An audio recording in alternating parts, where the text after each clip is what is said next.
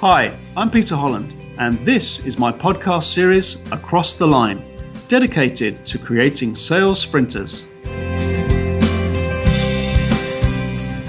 The question I often like to ask senior managers is really all about value, the value they think they're responsible for delivering to their team.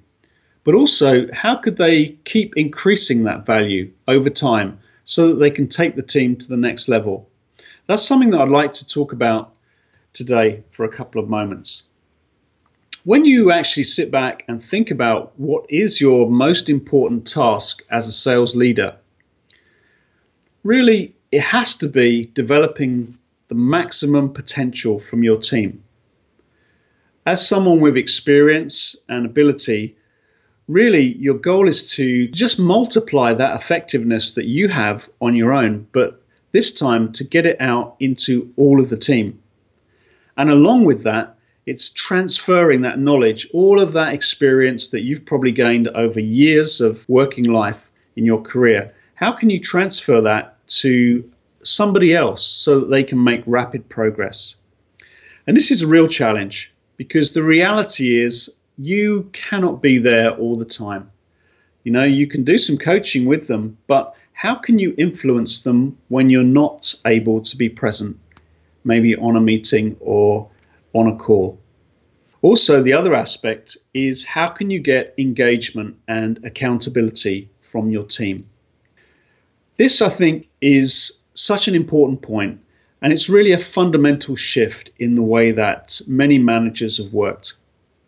Traditionally, for them to get a really good understanding of, say, the forecasting and pipeline, they've had to drill down and find out information. And the only way that they can really do this is by asking a lot of questions. And I'm sure you can understand the scenario where the information you're getting back as a manager is a little bit vague, and you feel duty bound to then ask further questions, which just creates this atmosphere of tension really between you and the salesperson.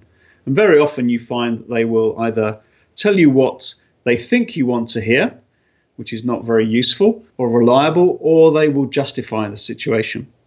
So can we flip this on its head? Can we work in a completely different way? We can. And this is one of the key topics that I talk about in my book, The Sales Strategist. In chapter 12, I'm going to dig into this in a lot more depth so that you get a real understanding. But today, let's just pick up on a few key points.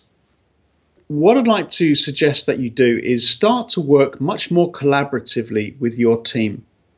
Start using some smart tools that allow you to sit down together and actually work out what you're going to do to win this particular opportunity.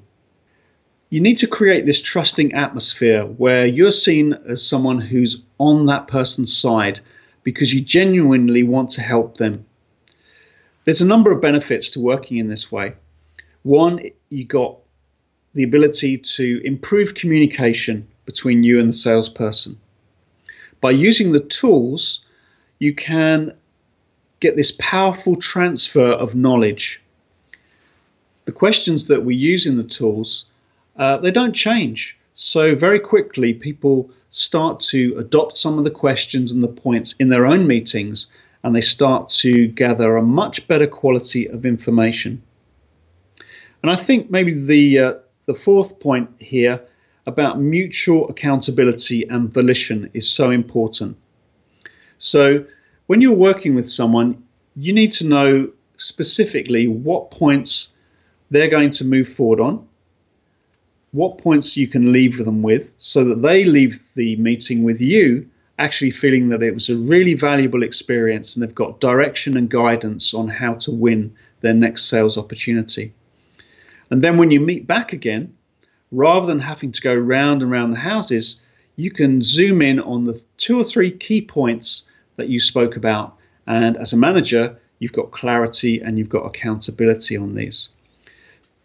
As we review those points that we've discussed today, this, I feel, is a major component in creating that high-performance sales culture, and I would strongly encourage you to look at the way that you approach your sales team and work in a much more collaborative way in the future. You've been listening to Across the Line with me, Peter Holland. For more insights, visit my website, linearstructure.com, and thanks for listening.